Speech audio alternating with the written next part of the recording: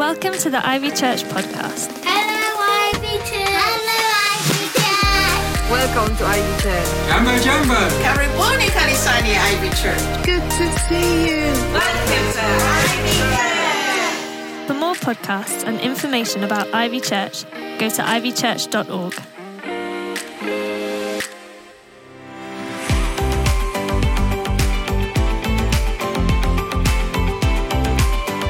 Becky and I have been rewatching Star Wars in chronological order. It's kind of become a thing. Once we've rewatched the whole of The Hobbit and Lord of the Rings, Star Wars is obviously the next logical thing. Anyway, in Star Wars, if you haven't seen it, please do, the good guys and girls are called the Jedi, masters of the mysterious force which they use for good. Well, that's the theory anyway. Now, potential Jedis, or young Jedi, submit to a process of apprenticeship, learning from a Jedi Master. And through this process, a Padawan, as they're known, not only learns how to do all the things the Jedi Master does, which is pretty amazing, but also embrace a whole way of life of the Jedi by spending all their time with the Master. As I said, these apprentices are called Padawans. Now, you might be wondering, why on earth are you going on about Star Wars? I thought we were in church. Well, it's very simply this. Today, we are starting a short series that will continue over the next couple of weeks called Knowing, Growing, Going, which is all about how we are formed as followers of Jesus. In the Bible, there is a special word for that, and it's called a disciple. Now, you may have heard about the 12 disciples, Peter, John, and so on. They were Jesus' closest followers, but the word is also used to describe anyone who is learning what it means to know and follow Jesus. You see, the word disciple literally means learner or apprentice. In other words, a disciple is a Padawan of Jesus. Isn't that incredible? Think about that for a moment. Jesus wants you to go on a journey with him so that you can know him, but not only know him, learn everything that he ever did and how to do that, and embrace his whole way of life. I don't know what you would say it means to be a Christian. Go to church, pray, be a good person. Now, you might do some of those things if you are a Christian, but it's so much more than that. It is the invitation through Jesus Christ into a relationship with the living God, the creator of the whole universe. Now, I did a physics degree, but you don't need one to know the universe is a pretty big place. Anyway, at Ivy, we talk about three areas: knowing, growing, and going. A disciple of Jesus, very simply, is someone who is learning what it means to know God and follow and become like Jesus in the power of the Holy Spirit, grow in love as part of a community they belong to, and go into their worlds to help other people find their way back to God. Today, I'm starting with knowing. What does it mean to know God? Is that even possible? I wonder if you've ever thought this. How can a human being have a relationship with an invisible God? It's a great question. The passage that I want to use to unpack this idea comes from John chapter 14 in the New Testament. We're going to be joining a conversation that actually spans 5 chapters that Jesus has with his disciples the night before he was betrayed and murdered on a cross. Now, at this point, Jesus' disciples have been with Jesus for 3 years. They've seen all the miracles, they've heard all his teaching, and they've gone out and begin to do some of the amazing things that he was doing too. But now Jesus is telling them that he's about to leave them. The disciples, they're struggling to understand what Jesus is saying to them. They're upset, they're confused. So if you are ever confused or upset by Jesus, you're in good company. I wouldn't worry about it too much. So as we're going through this passage, we're going to answer 3 really important questions. Number 1, is it possible to know God? Number 2, what does knowing God actually look like? How does that play out? And 3, what are the promises of knowing God? So let's take a look. Thomas, one of his disciples, Thomas said to him, "Lord, we don't know where you're going. How can we know the way?" Jesus answered, "I am the way, the truth, and the life. No one comes to the Father except through me. If you really know me, you will know my Father as well. From now on, you do know him and have seen him." Philip said, "Lord, show us the Father, and that will be enough for us." Jesus answered, "Don't you know me, Philip? even after I've been among you such a long time. Anyone who has seen me has seen the Father. How can you say, show us the Father? Don't you believe that I am in the Father and the Father is in me? The words I say to you, I do not speak on my own authority. Rather, it's the Father living in me who is doing his work. So, in this passage, Jesus addresses the first question, how can we know God? Jesus starts by saying, I am the way, the truth, and the life. If you know me, you know the Father. This is where it all begins. If you know Jesus, you know God. Or in other words, it is through knowing Jesus that you can know God. Now, this cuts across our culture that says that no one can really know God if he even exists, or at best, God is whoever God is to you. Our culture says, go whatever way you like to God. All roads lead to God. Jesus says, I am the way. Hindus worship an infinite oneness made up of 300,000 gods and goddesses. Buddhists don't believe in God, but attempt to banish all selfishness through meditation and other disciplines. Muslims believe in Allah, who is merciful if you have done enough in this life, but there is still no guarantee. New Age religions and forms of spirituality believe that God is something within each person that needs to be realized. While the prophets and teachers and leaders of all of these different forms of religions of faith point away from themselves and say, God is like this and God is like that, Jesus points to himself and says, I am the way. No one comes to the Father except through me, because Jesus is God in person. A friend of mine says, there are many roads that can lead you to Jesus, but there is only one way to lead you to God. Jesus is the way. Then he says, I am the truth. And our culture says, find your own truth. Whatever is true to you is true. Believe in yourself. Jesus didn't say, believe in yourself. Jesus came and said, believe in me. Believing in yourself works when everything is going well. But what happens when everything is going wrong in your life and you can't do anything about it? It's awful. The whole thing comes crumbling down. And I know from personal experience, it's a really dark place to be. If you want to know God, believe in Jesus. Jesus says, I am the truth. Believe in me. Truth is a person, and his name is Jesus. Then he says, I am the life. Now our culture says, you don't need God. Live however you like. Do whatever makes you happy, and don't let anyone say otherwise. I know from experience, it works, but only for a little while. I remember when I left home, I couldn't wait to do things on my own way without feeling like my parents were watching over me. University was that opportunity. I continued on at church for a little while when I moved to London, but stopped going after a year or so. And my mum would say to me, Tim, where are you at in your relationship with God? And it used to drive me flipping crazy. And I would say to her, but Mum, I've got a first-class degree from a top uni. I'm living in London. I've got a BMW at 25. I'm having a great time. I've made it.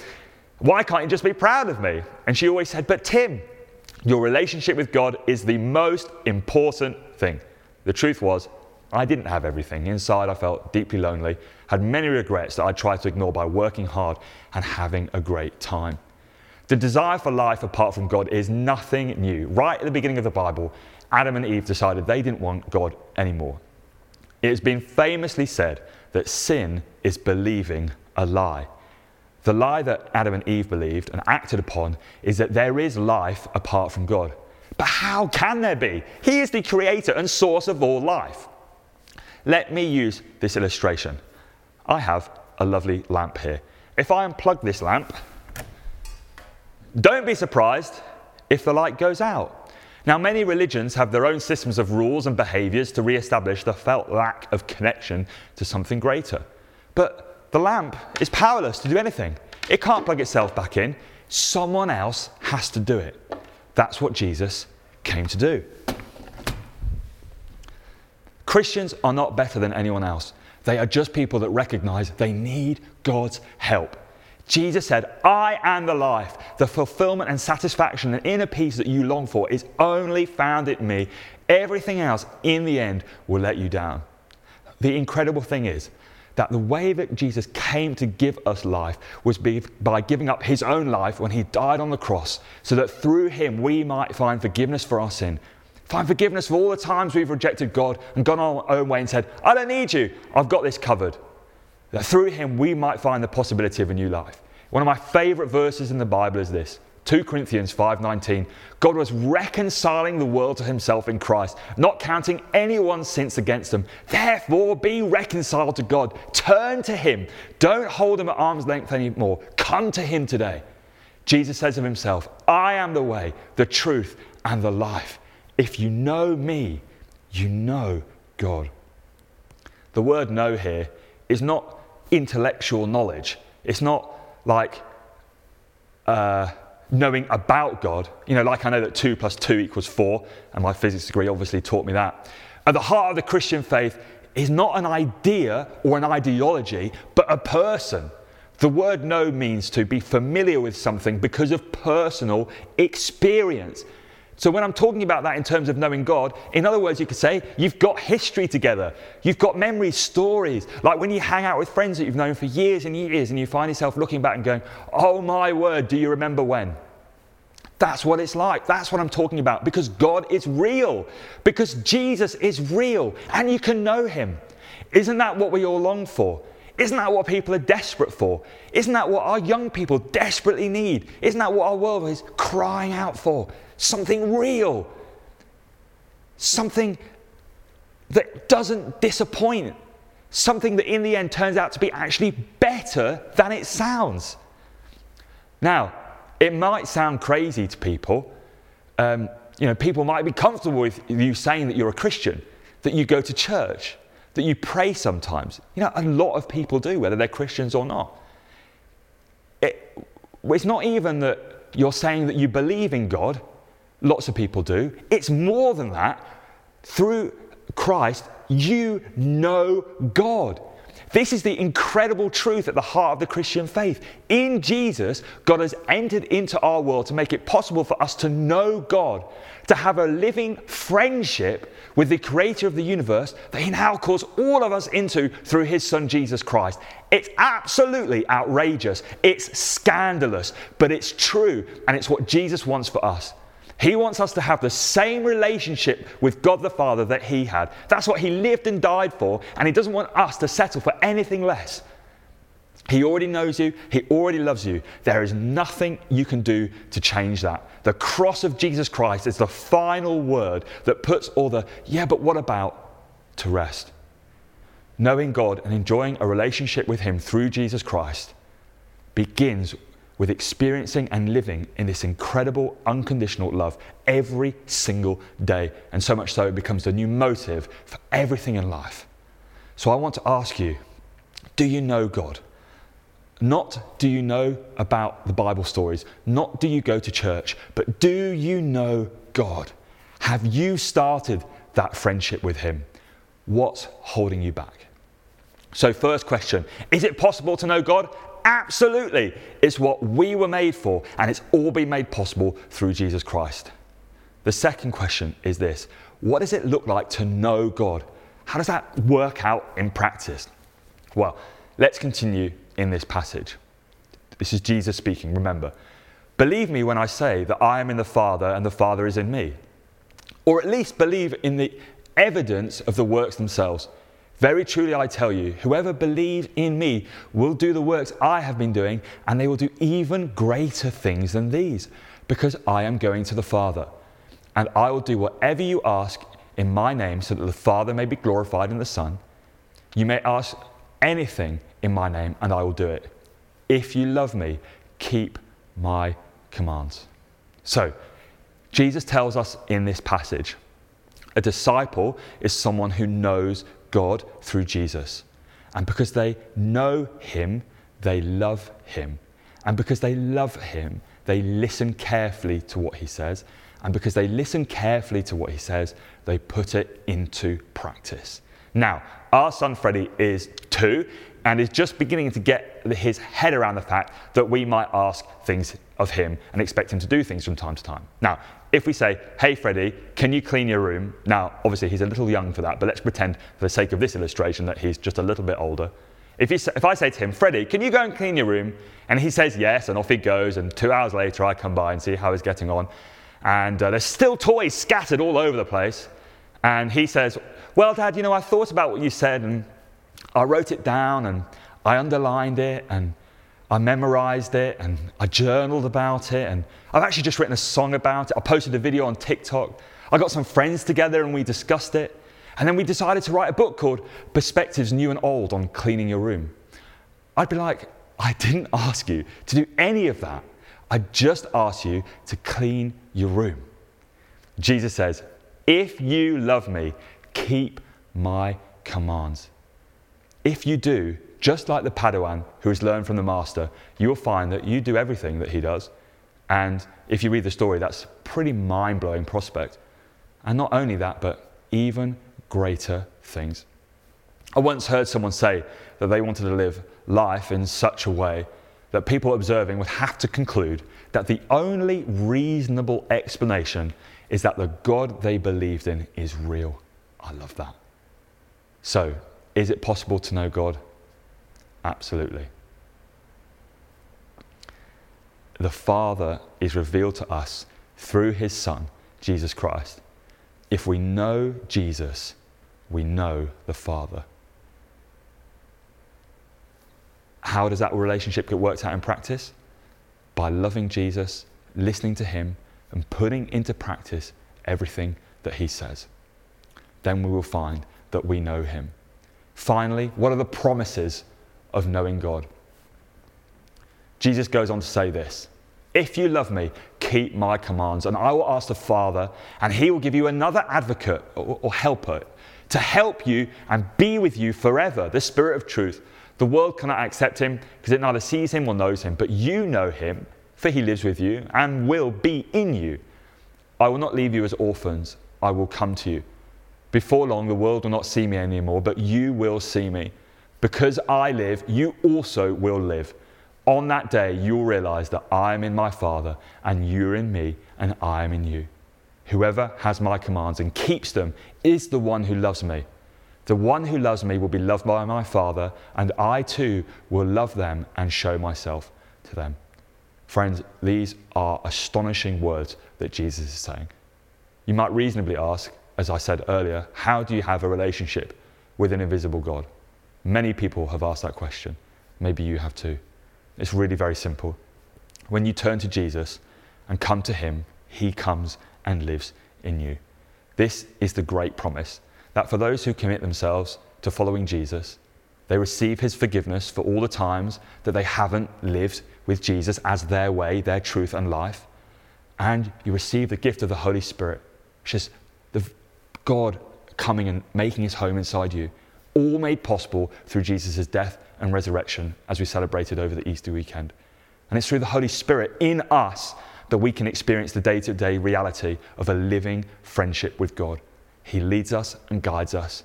He fills us with the love of God. He encourages us when we've done the right thing and it's hard, or when we've done the wrong thing and we just need to come back. He's the friend when we're lonely. He's strong when we're weak. He helps us to put into practice what we're learning about what it means to follow Jesus. He helps us to speak to our Father, and through the Spirit in us, our Father speaks to us. Through his power at work in us, we see that we're able to do everything that Jesus did and even greater things. And in the end, we will find that just as the Father knows and loves Jesus, and Jesus loves and knows the Father sees us, knows us, and loves us, and that we see him and know him and love him. And so my question is this: do you know God? Have you begun a friendship with Jesus Christ that changes everything, now and for eternity? What's stopping you from turning to Jesus and asking for that today? And maybe that's for the first time. Or maybe you would call yourself a Christian and have been a Christian for years and years and years, longer than you can even remember, but you've lost sight that the heart of the message is that what this is all about is a friendship with a living God made possible through Jesus Christ. And for you, it's become about all of the stuff, about praying, reading the Bible, going to church and doing all of the right things, and you've lost the joy and the wonder of that day-to-day living reality of walking with Jesus as your friend and Lord and Saviour. Well, I want to say to you today, what's stopping you from turning to him?